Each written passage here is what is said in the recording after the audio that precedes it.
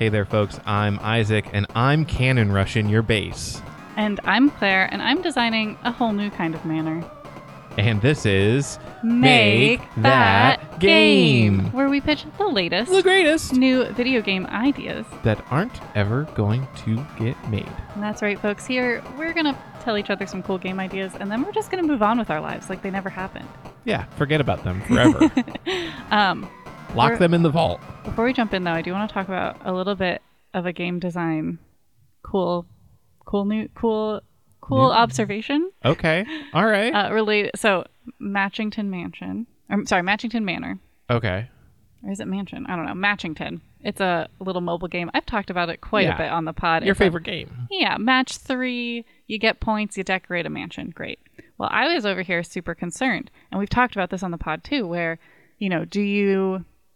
I'm a procrastinator in finishing games, especially games I like. I'm like, I don't want it to be over. So Matchington, instead of finishing decorating the mansion, because I knew I was very, very close, I just kept playing the Match 3 game, earning more and more points, but never using them towards decorating. Yeah. Because I was so scared the game would be over. And I mean, I knew because it's a mobile game, it would never be over. I just assumed they do like tiny, goofy little things like, earn new living room furniture and redecorate. Build a new living room. Yeah, whatever. But I was like, it's going to be over once. Yeah. I was wrong. Ooh. And what happened instead when I finished the mansion was they were like, haha, there's 6 other mansions in this universe. Welcome. You have to redo all of them. Is it an open world? Kind of you choose which mansion to redo? Or you have to do them in a specific order, but what it has done, the reason I know there's more than even just one more is because basically I finish. The last thing you do is build a pirate ship. You sail the ship to another island. The island has a dilapidated mansion on it, but you also get access to a map of the world, which has other mansions on it. You just can't access those yet. But once you access all the mansions, you can freely travel. Like I can freely travel back and forth between Island Mansion and my original mansion. And I'm assuming once all these other mansions are built, and then I'm also assuming that once I do all of the extra ones, there'll be even more. So I just love it. I'm excited. I'm so glad it basically never ends. Thank you, Matchington. You're welcome. I'm Matchington now. I've just decided that I am Matchington. All right. Okay. Yeah. All right. Well, that's all I had to say. I just thought I'd let people know that it's a cool little game design trick to keep it going forever and ever and ever. Yeah. Just, you can always make it go. It's just story. Yeah. You can always write new story. Yeah. I just thought it was cool. The never-ending story. It kind of is. Yeah. Anyway, that's all I wanted to say for that. And now we have to get to the part where we pitch our game ideas this week. But do you want me to do that?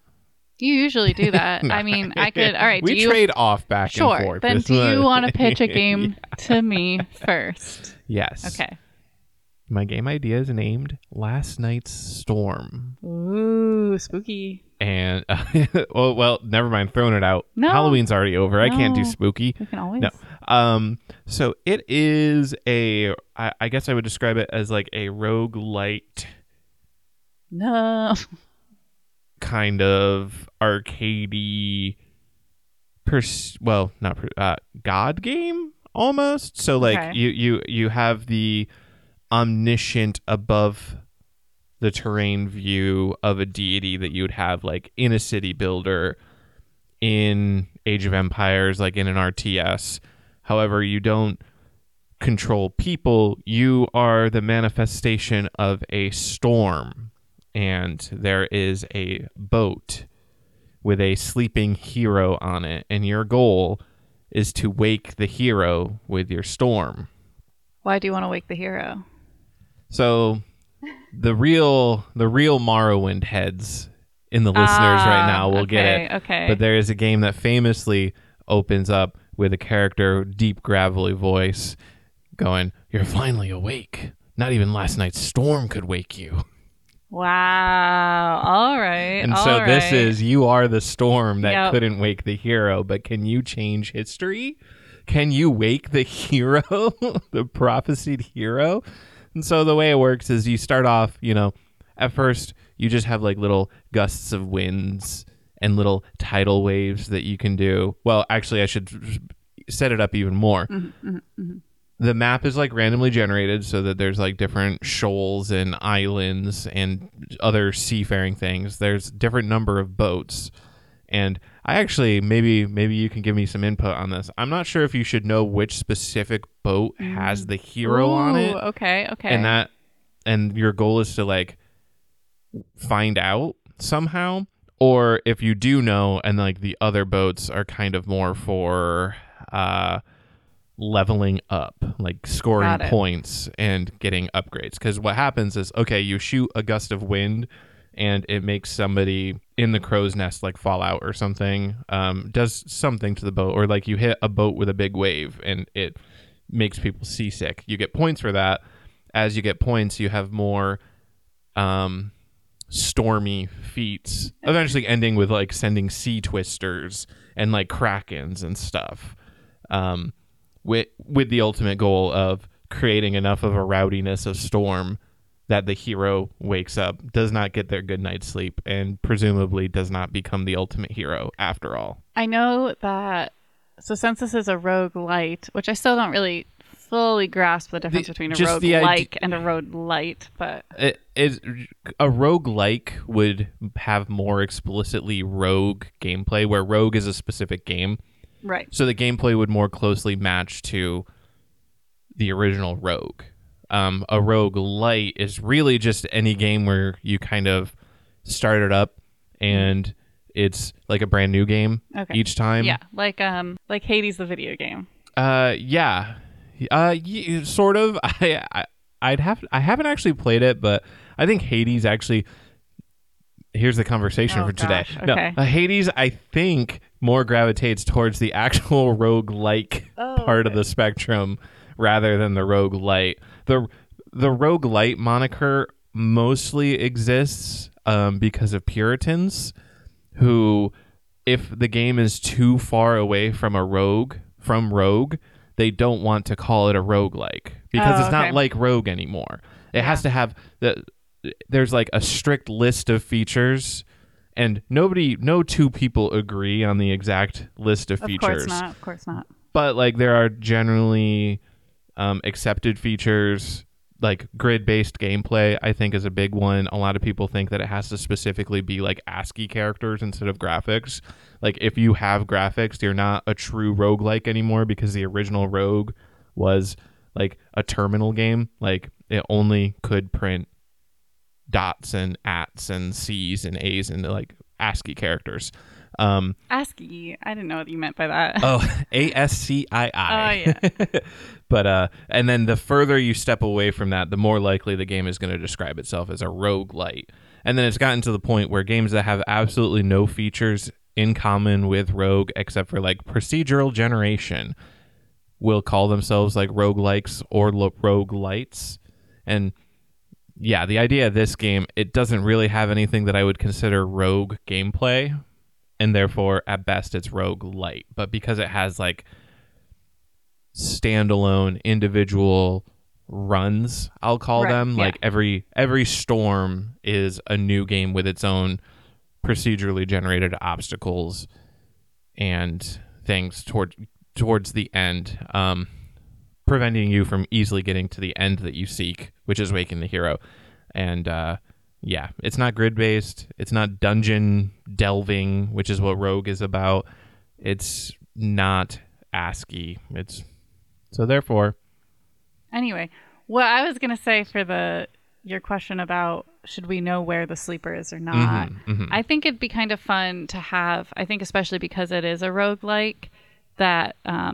so every time you load the game, you don't know which boat the sleeper's in. Okay. So it adds a new level of discovery and gameplay, and that you can kind of have to discern through like trial and error where he is. So like you do gain points for doing other things in the sea, but you're also gaining knowledge for like where he is or isn't. And then eventually, once you have all the powers, you can throw them all at the sleeper, ideally. Yeah. Oh, and then here's a key part of it. There is a limited area which the storm affects, and so that's like the map. If the hero, the boats start on like one side of the map and then travel a course, once they leave the map, you can't wake the hero up anymore. That's like the fail state. That's you've lost the game. if they leave without waking up. Okay. Yeah. Well, yeah, I kind of assumed that. Yeah. But I needed to make it clear so people taking notes, they can write it down in case they're making the game. Exactly. True. Yeah. All right. Well, nice. Yeah. That's last night's storm, which couldn't wake me after all those years. And I became the hero anyways in Morrowind. Anyways, do you have a game idea to pitch to the listeners through me?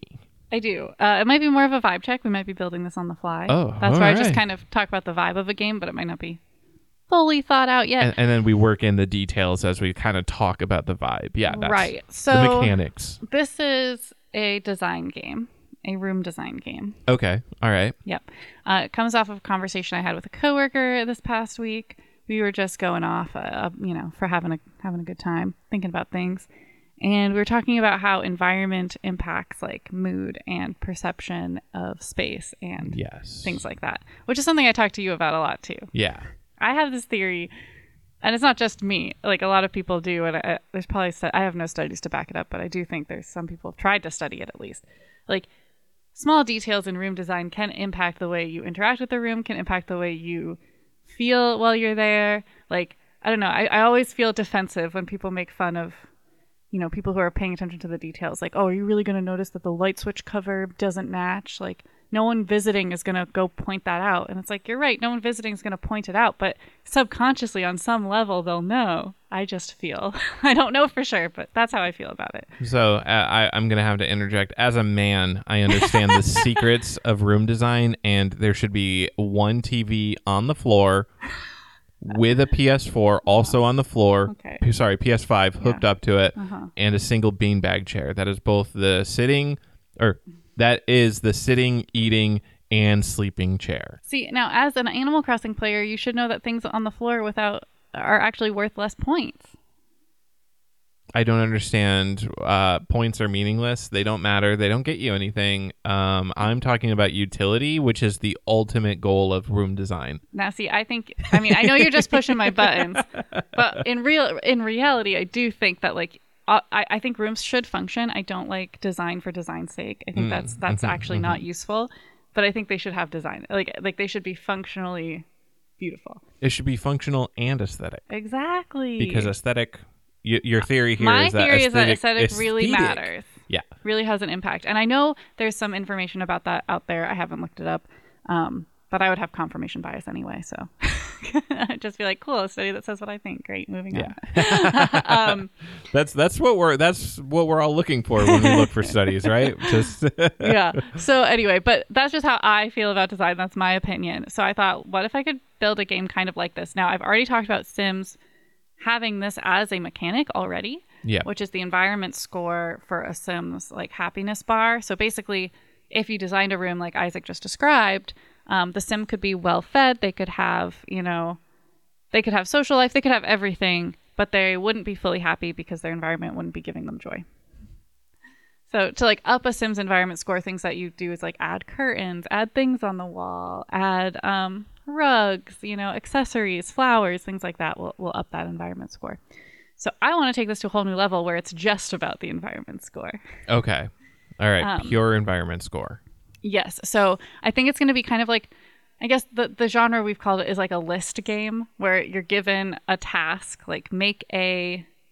Yeah. So I guess I'm actually kind of combining Animal Crossing's, what do you call it? Happy Home Academy. Yes, Animal Crossing Happy Home Academy with The Sims. Okay. Because in Happy Home Academy, you're given here's a room to design, design a coffee shop or whatever. So I think that specific expansion of it. That's the Paradise Planning. I think it's called. Happy Home Academy is the in-universe organization that judges your home. Yeah. That gives you the points and the score and stuff. So Paradise Planning is that. I mean, I'm getting into the weeds. No, but you're right. Well, and also our joke when I was playing Paradise Planning quite a bit, and I did Honk and Bonk it way back when. Our joke was that I could never remember the name of it. I was Paradise Home Happy Time. I just couldn't. So it makes sense that we don't know. But yeah, so that element of that, and I guess some elements of Happy Home in the sense that you're going to be scored. based on your knowledge. But I bonked Happy Home Academy, I think, because it bothered me that their idea of feng shui was like, put red in this corner. And I'm like, that's not what it's about. That's actually real. I don't understand. I'm an expert on feng shui. I've played Animal Crossing since like 2003, whenever it came out. Therefore, I'm an expert on feng shui. That's always how it's worked. Colors and quadrants do connect in feng shui. Exactly. However, it takes no consideration for any other feng shui elements. You earn more bells if you put yellow furniture in the yellow zone. I don't understand what's so difficult about this. Anyway, so this game would have to be programmed with like real feng shui knowledge, real space planning knowledge, and real color theory, so that it's almost a learn 'em up, because in playing this, you would basically be training to be a real interior designer. So this is like a simulation game more than like, because Animal Crossing, as we just pointed out, has a super simplified version. I'm sure Sims, even though it's more of a simulation game, is also a simplified version. Well, yeah, this Sims would is be like I added flowers, and it's like great, but I could put the flowers literally anywhere in the room, and it would count towards the points. This is like the farming simulator, the farm truck simulator, interior design simulator. This is like actually getting into the nitty gritty, and wow, yeah, and I think programming the rules of color theory into a game isn't there a lot of vibe in it? Isn't there like some rules, but also there's a lot of vibe, like you can break the rules? Here's what I'll say to that, and this goes from film school as well. For those who don't know, I went to film school. Which Tarantino movie is your favorite? I fall into a pit immediately. So I have a theory. This is just called Claire's Theory Corner, I guess, but I have a theory that vibes are actually aligned with a lot of rules that exist that we just don't inherently know. It's kind of like how growing up speaking English, you don't know the rules written. Like you don't know exactly why you say something the way you do, but you do say it that way. Yes. But there is a rule behind it. So like I've noticed a lot of people who do room planning, but they don't necessarily know feng shui, will fall into a feng shui appropriate room because it feels right. The vibe is correct. And the same thing with colors. So you make a good point that like breaking rules can sometimes be really effective. Exactly. Yeah. I think Wes Anderson is a good example of that, where like, more film school. I know, but generally speaking, so with Wes Anderson, like generally speaking, you wouldn't want to center things. Like that's like bad composition, quote unquote. But obviously he has used it so much that he basically overused it to the point where now it's his aesthetic and it's part of the film. And it has a purpose. So I think, the way we get around that is, I think, it's hard to program. I'm not a programmer, so that's why I come up with this. If your little theory here is correct, yeah, and that these are just basically rules that are fairly intuitive, like if like you know when to break a rule, then you could say that could be effectively an unspoken rule, effectively. Yeah. And so in that sense, it wouldn't be that difficult to program. And so like, I guess programming is rules. So as long as rules. The color theory part too, I don't necessarily want it to be like, okay, blue looks good with green or whatever. I think it's more about like, did you use a color palette, or are you using like 12 different colors in this room? Yeah. Like, do you have like lights and darks? Are they balancing each other out? Because I do think that color is very subjective. Like, for example, your personal office probably wouldn't pass the color theory room vibe. However, I think it looks great. And so do you. Yes. Yeah. Isaac has a very bright and fun office. If you're making that like a list game, you mentioned that. I'm not sure if you're sticking with that. You never know on a vibe check, Yeah, where if you've got certain customers with certain demands, then that's how you would incorporate like my office. My office would be a demand by an NPC programmed to be like I love bright color. Actually, I like that because it does also add this element of the simulation where like interior designers don't just get to design things they like. Yeah. They have to design things that other people like. And I think another fun thing would be to make it kind of, I don't want to say roguelike, but I guess kind of where each room, so you don't get to build the rooms. Yeah. So part of the challenge is creating a layout that works within the room. Do you get to purchase furniture? Yeah, I don't really want money to be a part of it, so I would say you get to choose furniture. Okay. But I don't want there to be budgets. There could be like a challenge mode where it gives you specific stock. Oh, yeah, I guess. I mean, you would always have specific stock in theory, because I don't think we could program infinite furniture either. No, I mean, like, you could have like a mode where you have access to all the furniture that's in the game. Oh, yeah. And then you could have a mode where it's like, okay, you have to use this desk and this chair. Very Animal Crossing, yes, I see. Oh, that's right. Yeah, I forgot. They have like the 3 key items that you have to work into the design. Yeah, I think that makes sense. I think I do want, again, I don't want there to be any money involved, because there's already so many things you're planning, and I know again that is part of interior design. But for this game specifically, I think it's just, unlimited budgets. That's a special mode too. Budget mode. You just love having modes. You just love having every mode you can. Because, but game design wise, it widens the scope of the niche. There might be people who are interested in one mode and not the other. And I guess it's not that hard to program in, like, okay, an item to the budget is budget. I also think there should be a free play mode if we're doing modes where you don't have a list and you can just design whatever room you want, but still get scored, so you can test yourself on, like, how am I doing? Oh, I like that. But you can just have fun. And then that would be where you wouldn't be able to take into account, like, let's call it taste. Like, you wouldn't have a specific customer, so this would go strictly by the rules. Like, if you do my office, it will be it won't pass muster. Right. And I just do want to do a disclaimer here before we wrap up this game idea, that I don't care what you do with your house. I think everyone should have their own taste and style and do whatever they think whatever they like and whatever they think is best, and that's fine. I think every house should only have black and white. It should be high contrast, modern design, and also open floor plan. Okay. All right. Tiled ceilings, black and white checkered tile ceilings, every room. Now, see that I could get behind tiled ceilings. No, but I just wanted to say that because I don't want to sound like, oh, like you have to follow these rules in order to be doing a good thing. I do think that if you say, I love this room, and I walked in, I could be like, yeah, because you put this in this corner, which is great from the window, and then you have this going. Like, I do think people innately follow some rules when they like a room. But whether or not they know that is fine, and also whether or not the desk is in the command position. Exactly. Whether or not that's true, I don't care. Like, I just want people to have fun with their spaces. But I do think it would be fun to kind of practice designing to the rules and kind of, hone your chops. Yeah. I like it. I feel like I have to disclaimer that because there are really no rules and you can just do whatever you want. These are just my theories. Unless you live in an apartment. And then usually you can't nail things into the wall. You're limited. Usually you can't even repaint. Doesn't mean you can't have fun. That's true.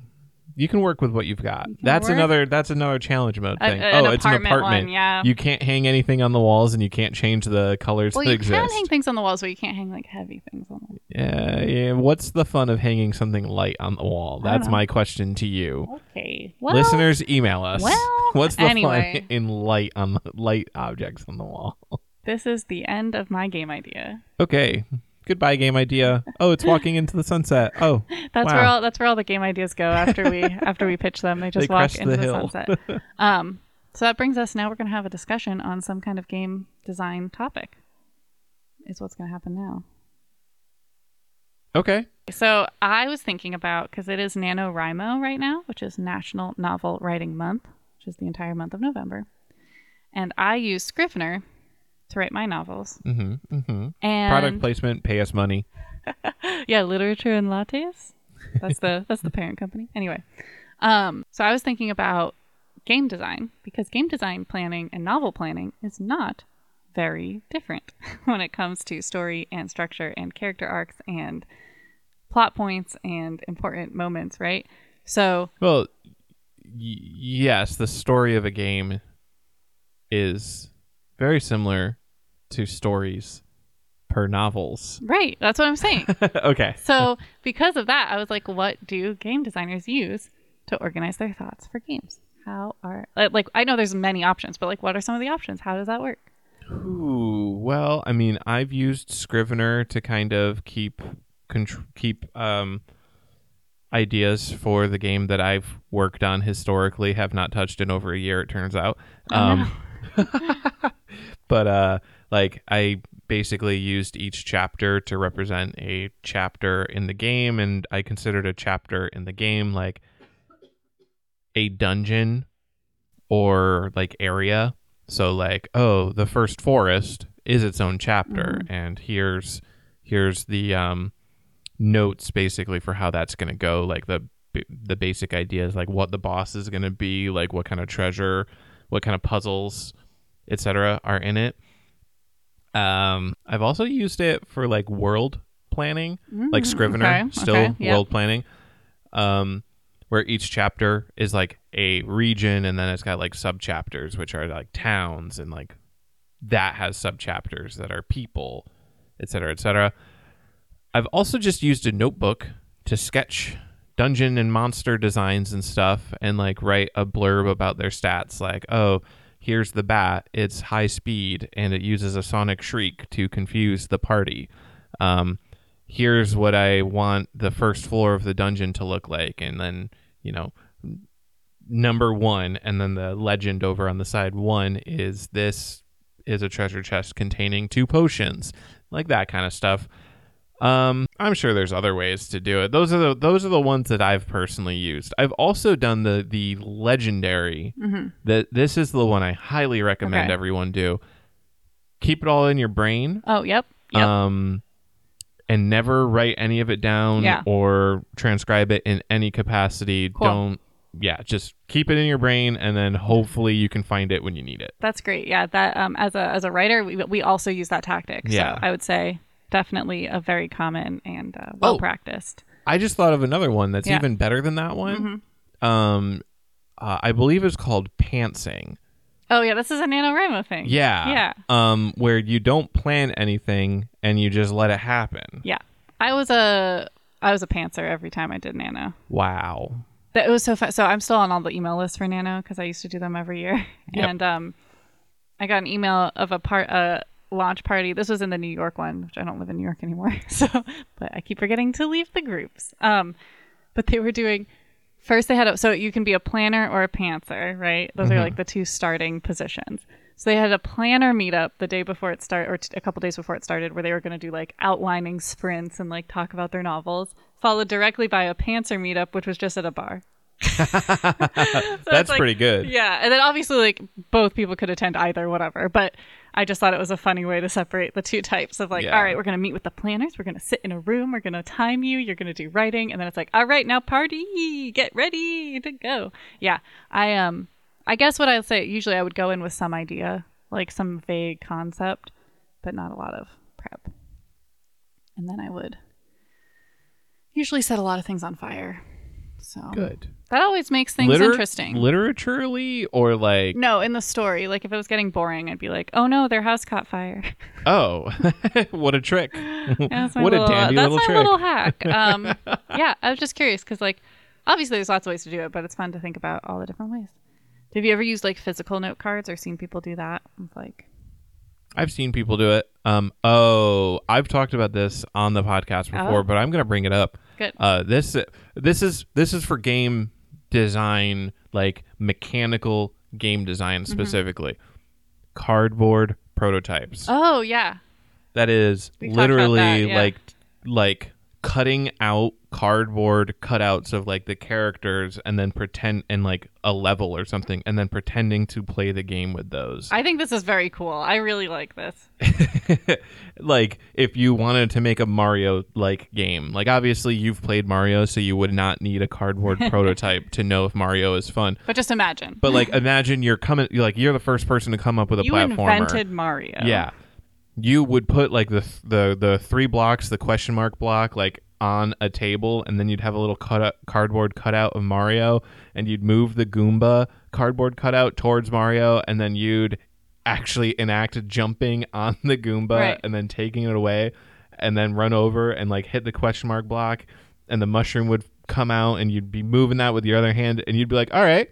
This is pretty fun. Yeah, no, this works. I really like this, and I think I never knew until you told me that this happened, and I just think It's so cool because it is before you program anything and before you like have a full world built. It's a great way to test movement and like, I don't know, like fighting and just obviously you can't do everything you can do in a video game, but to like get the vibe right, to get the gameplay. Right. And it's really just about vibes. And if I actually remember correctly, I think Mario was literally at least pitched that way, like with a cardboard cutout. I think Nintendo, at least early on, was one of the huge proponents of like the cardboard. Okay, I will prototype. Be doing a Google deep dive, looking for photos of these things because I think I'm not sure if those them. exist. I will be trying. Maybe not of Mario, but like photos of cardboard prototypes. I want to find them. I want to see the cardboard prototype of Kirby. If that ever existed, that part of me thinks it didn't because we watched the design video on it. Yeah, and it seems like it mostly was like, I want Kirby to be big fluffy, not fluffy, but big circle. Yeah. And then big circle took up a lot of the bits needed. So then all the other enemies had to be basically like clones of each other so that they would fit. Yeah. That's what we learned. Yeah. Because he was like, no, Kirby got to be big circle boy. And he's going to take up most of what it is. He's going to use all the memory. Yeah, sorry, I don't know the lingo. The RAM. All right. I love memes.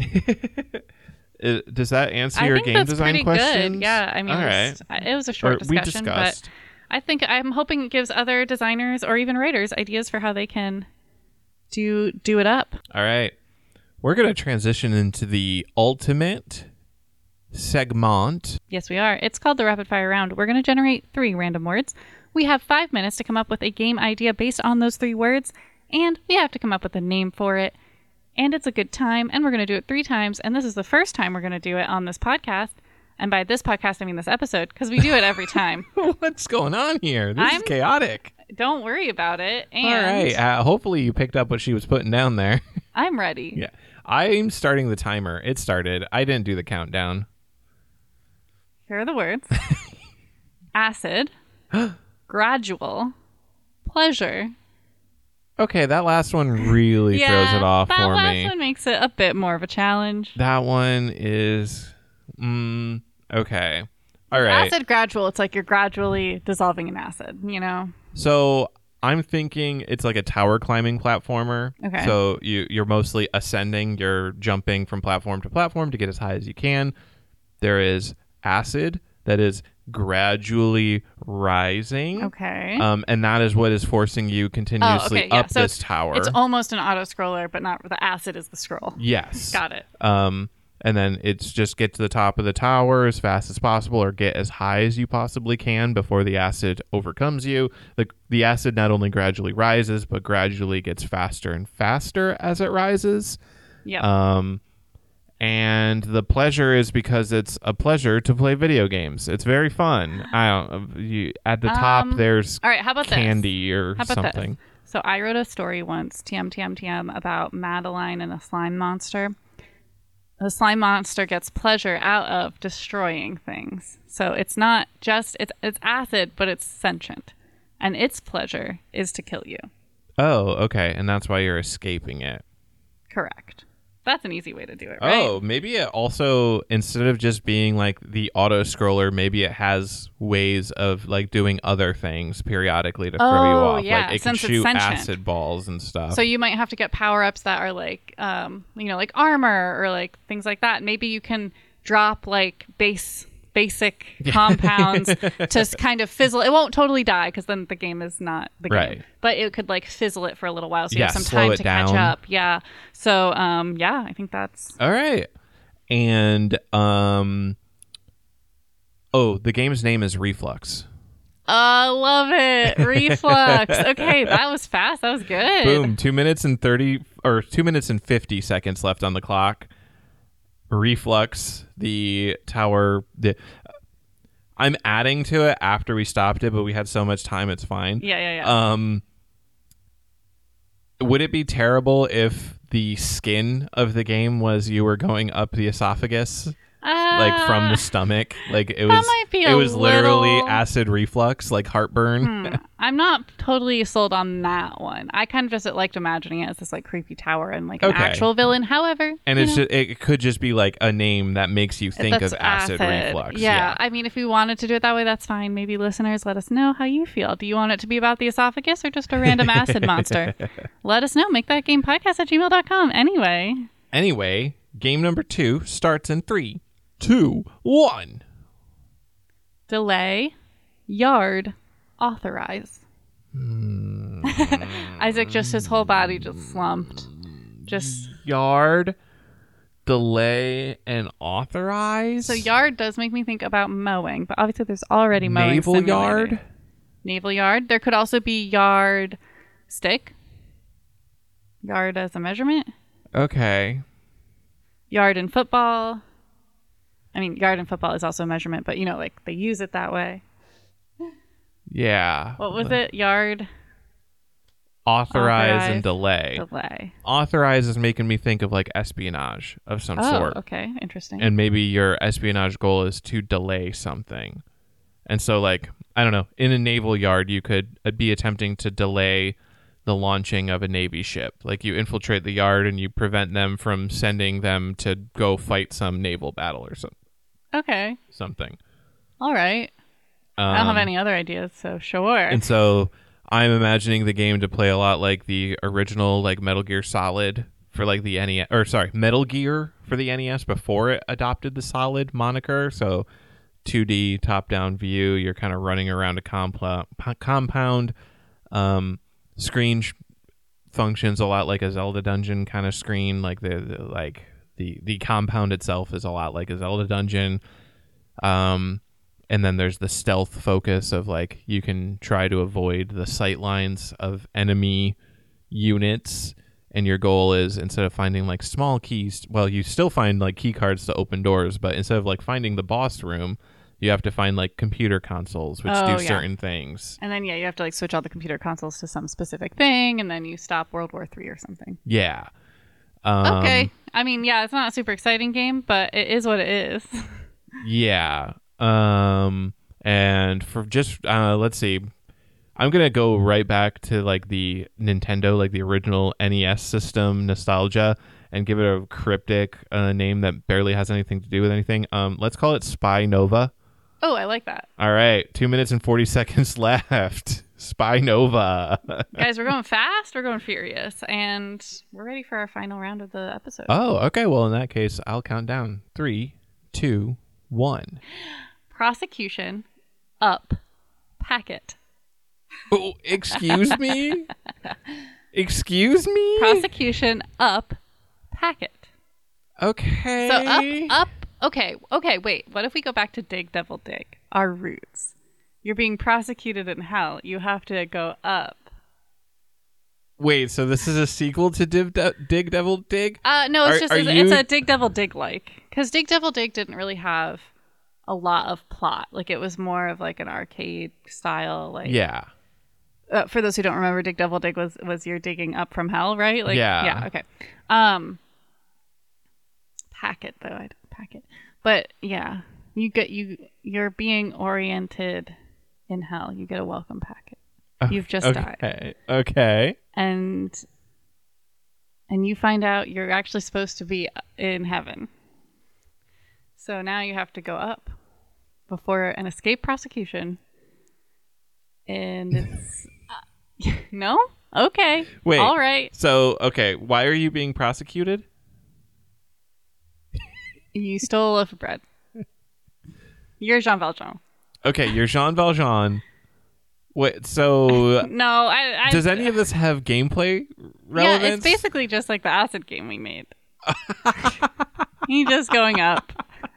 Basically just instead of acid, it's devil police. Yeah, instead of acid, it's Devil Javert. Oh, he's relentless. Yeah, he never gives up. He never gives up. Okay. Okay, so it's a sequel to Les Mis. So we all thought Jean Valjean's going to heaven at the end of Les Mis, but Javert, who's in hell, becomes a demon, and he pulls Jean Valjean into hell with him because he still has a vendetta. Okay. But obviously Jean Valjean is supposed to be in heaven, so he's trying to escape Javert still to this day. Okay. I know, it's all plot. I'm sorry. I don't know what else to do with this. And the packet really doesn't come into play at all. No. Oh, man. Well, packet, we could make it online multiplayer, and thus it sends packets back and forth.